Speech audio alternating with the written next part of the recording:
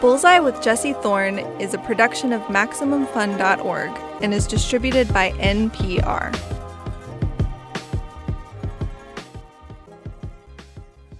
I'm Jesse Thorne. It's Bullseye.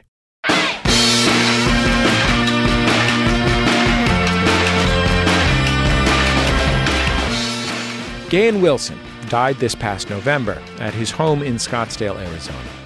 He was a cartoonist, one of the greatest single-panel cartoonists ever.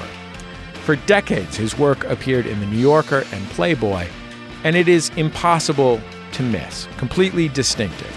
Dark, strange, full of monsters and aliens and pirates, grotesquerie.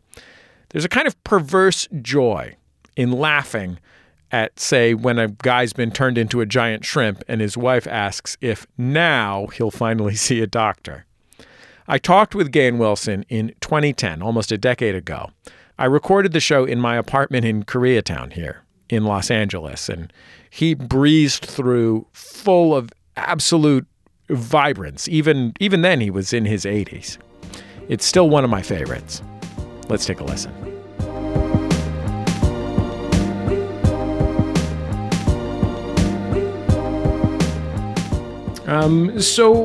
I read that you, and you can correct me if I'm wrong, that you got your taste for this kind of the world of the dark and gory reading pulp magazines.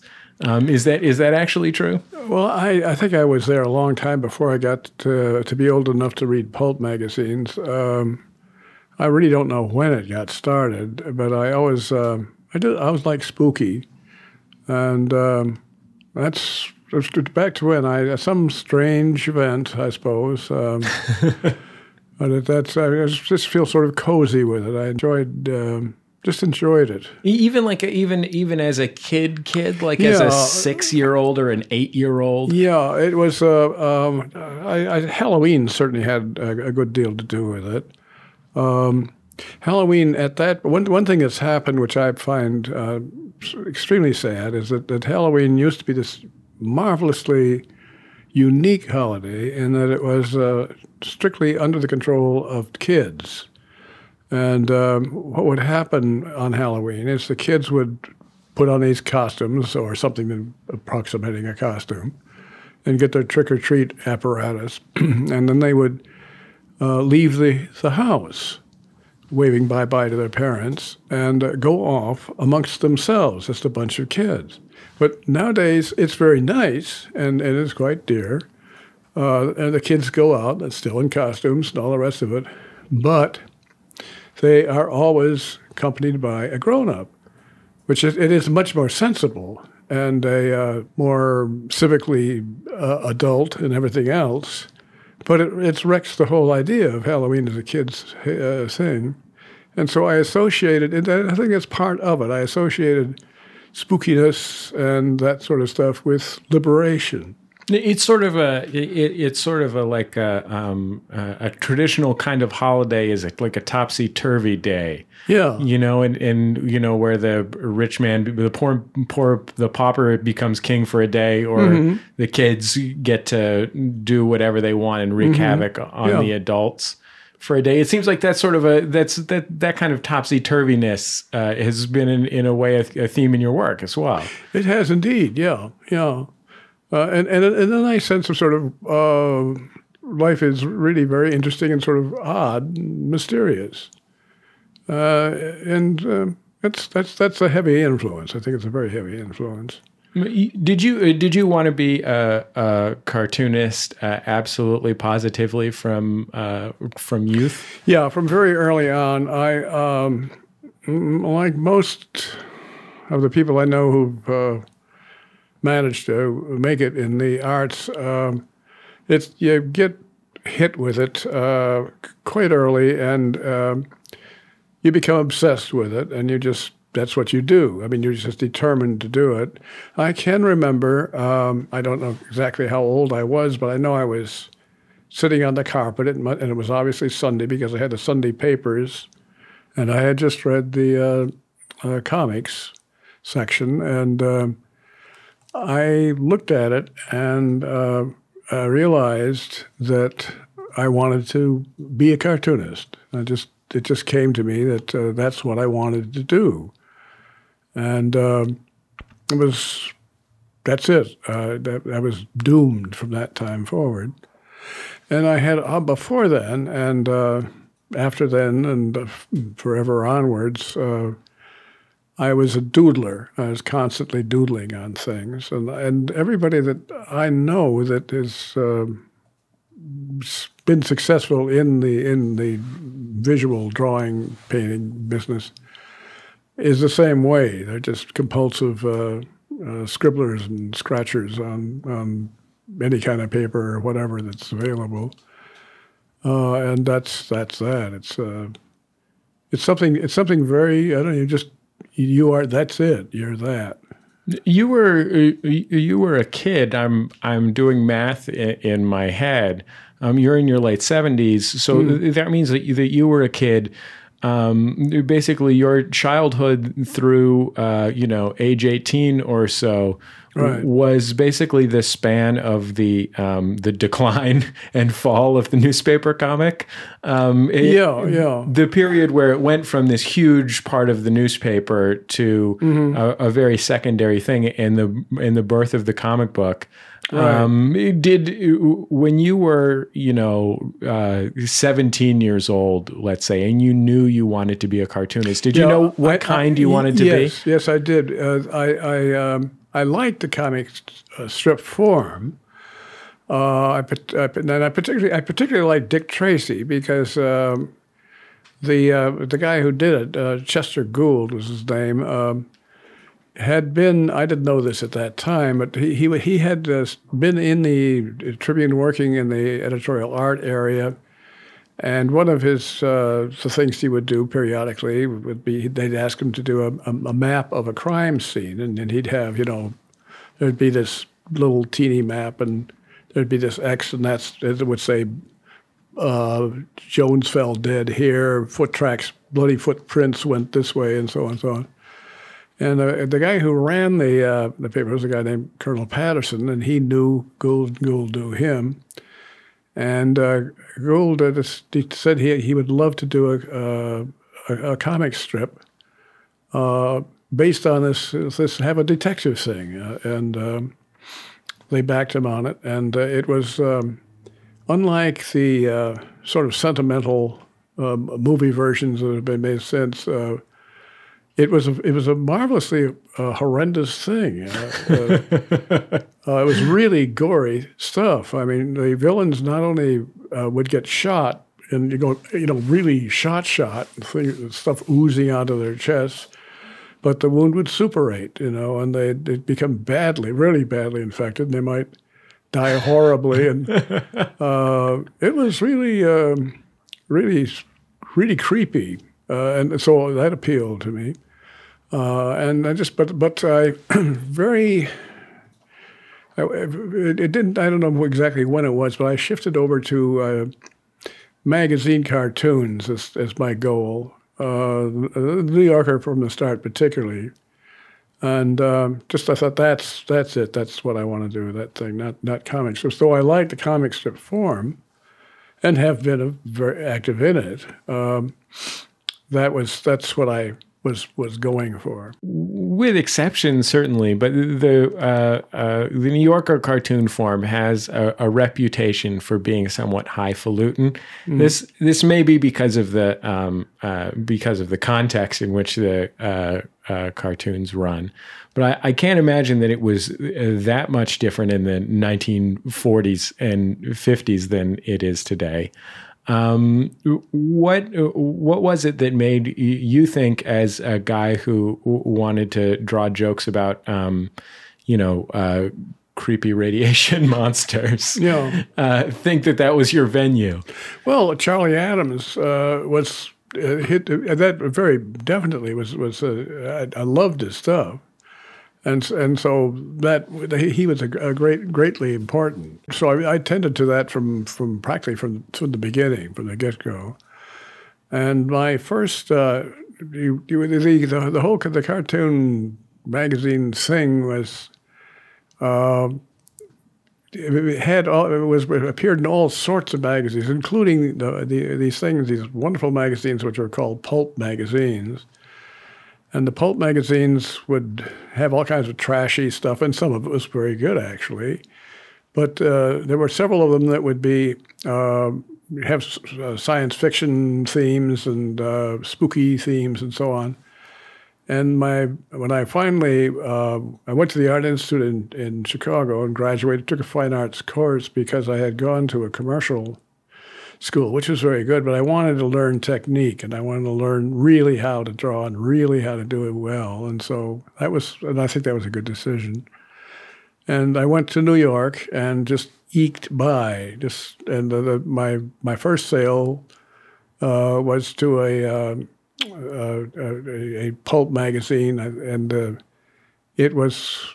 I got $7.50 for it, as I recall. And do you remember what it was? Yes, it was a very good cartoon. It was what it was a winter scene. The snow was falling and all that, and approaching the viewer was a man and his little son, and the father was holding the kid's hand, and the kid was holding his father's hand, and he was looking ahead enthusiastically and pointing and saying, "Look, Daddy, look." And in the foreground, you saw this dead bird with its little claws poking up towards the sky. And the kid was saying, "Look, Daddy, look, the first robin." So that's how I got started. So the whole thing was set from there. And I never deviated. It was... and it worked out. There's a great cartoon in this collection that Playboy and Fantagraphics have just put out of your complete cartoons for Playboy. Yeah, very happy about that. A stand-up comic who's performing in this kind of post-apocalyptic landscape for kind of a handful of bedraggled-looking people saying something like, "Well, I used to do jokes about the end of the world before the world ended." Yeah, so my humor became not just macabre, movie style macabre, but also macabre politically, and has been.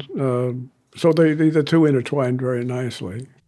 We'll finish up with Gahan Wilson when we come back from a quick break. Stay with us. It's Bullseye from MaximumFun.org and NPR. What's up, nerds? I'm Maddie Sofia, host of Shortwave, the daily science podcast from NPR. We bring you new discoveries, everyday mysteries, and the science behind the headlines, all in about 10 minutes. Think of it as a little daily brain snack. And who doesn't love snacks? You know what I'm saying? Listen and subscribe to Shortwave from NPR. Hi, I'm Renee Colbert. I'm Alexis Preston. And we're the hosts of the smash hit podcast, Can I Pet Your Dog? Now, Alexis. Yes. We got big news. Uh-oh. Since last we did a promo, our dogs have become famous. World famous. Stars on the Hollywood Walk of Fame. Second big news. Mm-hmm. The reviews are in. Mm-hmm. Take yourself to Apple Podcasts. You know what you're going to hear? We're happy. It's true. We're a delight, a great distraction from the world. I like that part a lot. So if that's what you guys are looking for, you got to check out our show. But what else can they expect? We've got dog tech, dog news, celebrities with their dogs, all dog things. All the dog things. So if that interests you, well, get yourself on over to Maximum Fun every Tuesday. It's Bullseye. I'm Jesse Thorne. This week, we're remembering some folks we lost in 2019. Right now, we're revisiting my 2010 interview with the great cartoonist Gahan Wilson. Gahan made brilliant, dark, weird single-panel cartoons in The New Yorker and Playboy for over 50 years. He died this past November. Let's get back into our conversation. I read this interview that you did in 1970. Mm-hmm. And in this interview, it was an interview at the time you were living with your wife in Key West. Yeah. And it was, I want to say, the St. Petersburg Times or something like that. It's just something I came across on the internet. Uh-huh. And this author is talking to you about the different things that you're interested in. Right. At this point, I think you're 39 in this interview, something like that. And you're basically pitching this newspaper feature writer from the St. Petersburg Times on R. Crumb.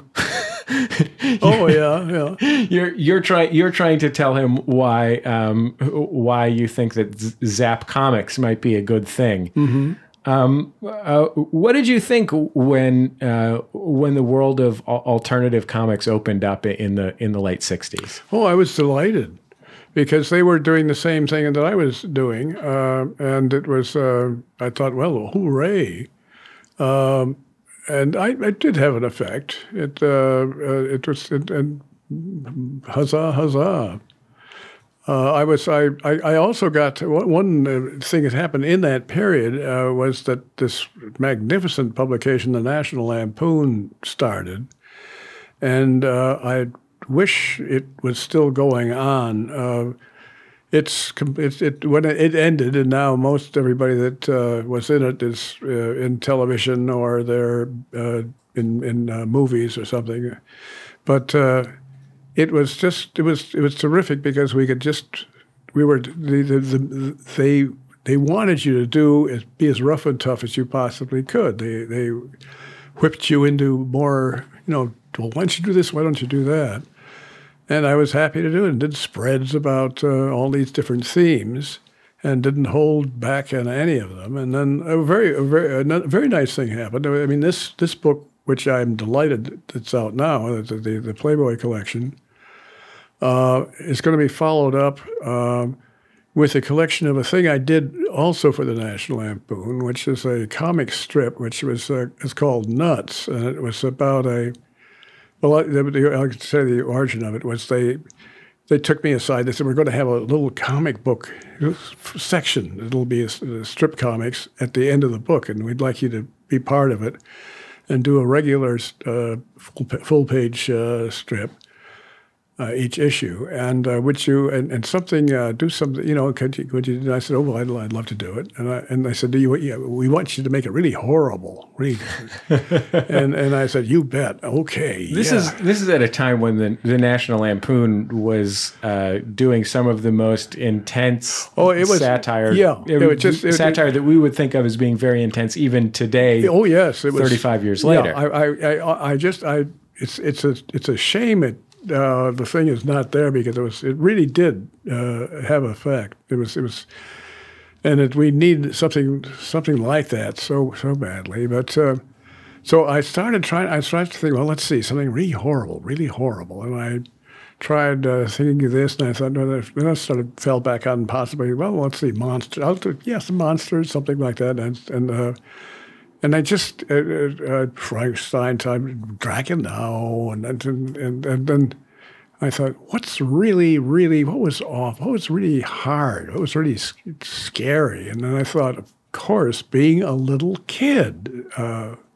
that's it, And it's this true thing. You see, I don't know what's wrong with most grown-ups, but they seem to think children are these little happy little things, and they don't.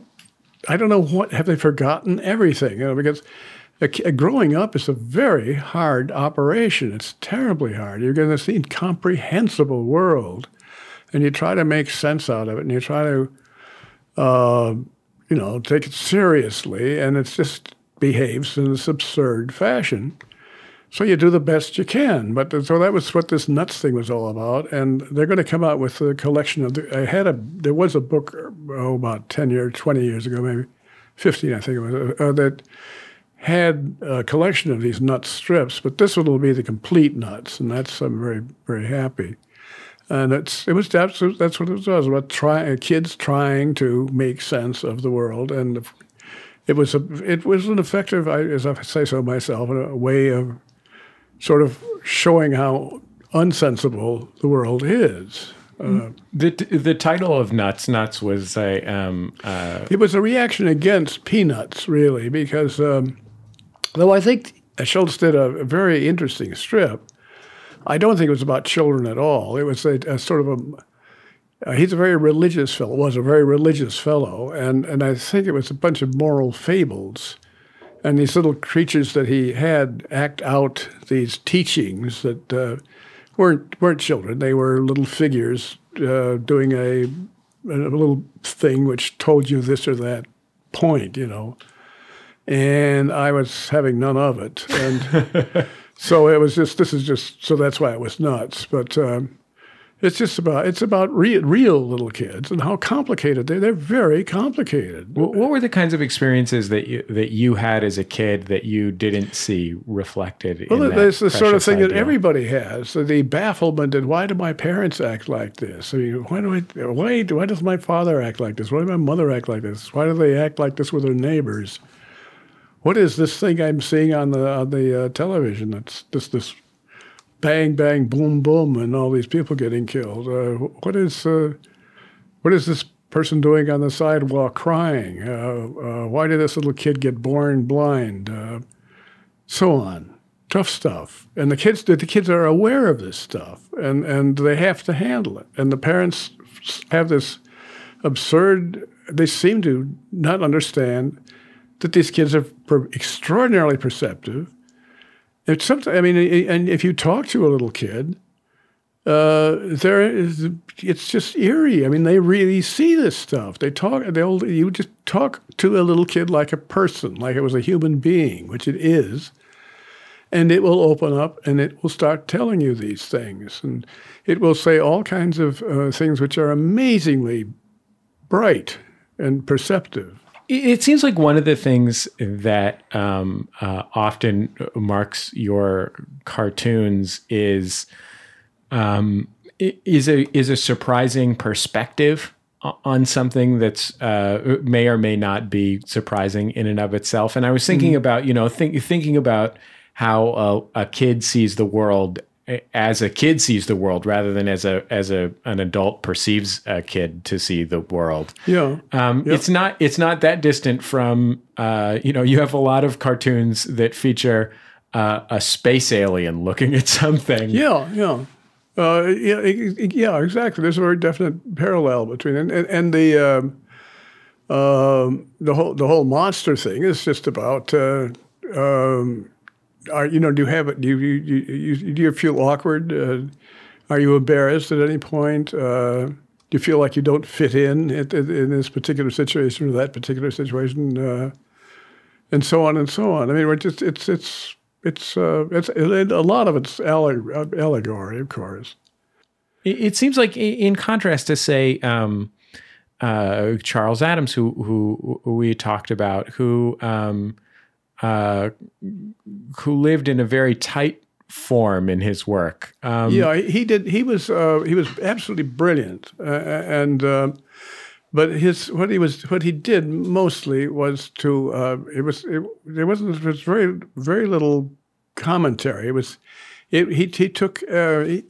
came off of the basically these magnificent movies that James Whale did for Universal, the Karloff Frankenstein and the Second Frankenstein, and the Bride of Frankenstein is probably his most incredible movie. And they were not only interestingly scary, very and sensationally as visual things, they were marvelously visual. They were also hilariously funny. He was when you do a takeoff on Bela Lugosi with his Dracula, you're doing a takeoff on something which was played very seriously, but with the Frankenstein, Whale's Frankenstein was very aware of it had a lot of humor. At the same time, your work, in contrast to say Addams or even another like an Edward Gorey, other sort of macabre cartoonists, your work is exploding. Every character has these grotesqueries that, rather than being tight and sharp, are blooming out, great festering boils on things and arms stretching too long. Right, and, a lot of tentacles, heavy on tentacles. How do you think you ended up with this style where everything seems to be spilling out of itself? Yeah, and I like to draw these characters with lots of wattles and all that sort of stuff too. It's fun. It's humanity, you know. We're bumping along. There is an enormous affection in all these things. I do these. I criticize and I rant and rave in these cartoons because I love people, and I think we're just wonderful, and I think it's such a terrible shame that we treat each other so badly that we hurt each other, and why we should stop. There's all kinds of things in our history showing how lovely we are, how beautiful. I mean, we produced Bach, we produced Shakespeare. I mean, we are capable of being incredible, and so let's do it. Are you ever tempted to draw or paint something with the objective being to make it as beautiful as it can be? Oh yeah, sure. I'd paint. I paint just for myself. But yeah, I love to. Yeah, it's delightful to paint something pretty. Yeah. How is that exercise different than it is to draw or paint something grotesque for you? It's a little different because I'm just relishing how nice it is, and so I'm just what I'm doing there is I'm just enjoying the moment. Loving the moment, loving that whatever I'm painting, and as I say, the anger in the cartoons is because come on, let's enjoy it. Let's do that. Let's do that. Gahan Wilson, recorded a decade ago. There are dozens of compilations of Gahan's work out there. When I talked to him for this interview, Fantagraphics had just published a 50-year retrospective of his work in Playboy. There is so much out and available. You can find them online and in bookstores. That's the end of another episode of Bullseye. Bullseye is produced at MaximumFun.org world headquarters overlooking MacArthur Park in beautiful Los Angeles, California, where the other day Anderson .Paak played a concert. Hey, Anderson .Paak, come on Bullseye, please. We want to have you. Invitation is open.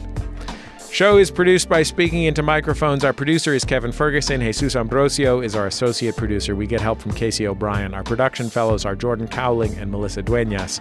Our interstitial music is by Dan Wally, also known as DJ W. Our theme song is by the Go Team. Thanks to them and their label Memphis Industries for letting us use it. And we have been doing this show for almost 2 decades now. When someone who has been on the show passes away, it's a reminder that I've been doing this a very long time. You can find almost all of our archives on our website at MaximumFun.org. You can also find many of them in your favorite podcast app or on Facebook or YouTube.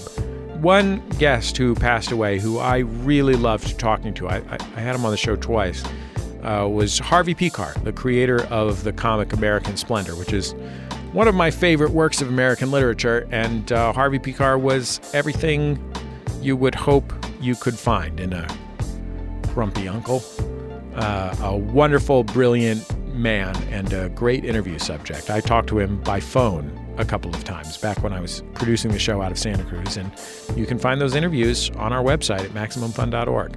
I think that's about it. Just remember, all great radio hosts have a signature sign-off. Bullseye with Jesse Thorne is a production of MaximumFun.org and is distributed by NPR.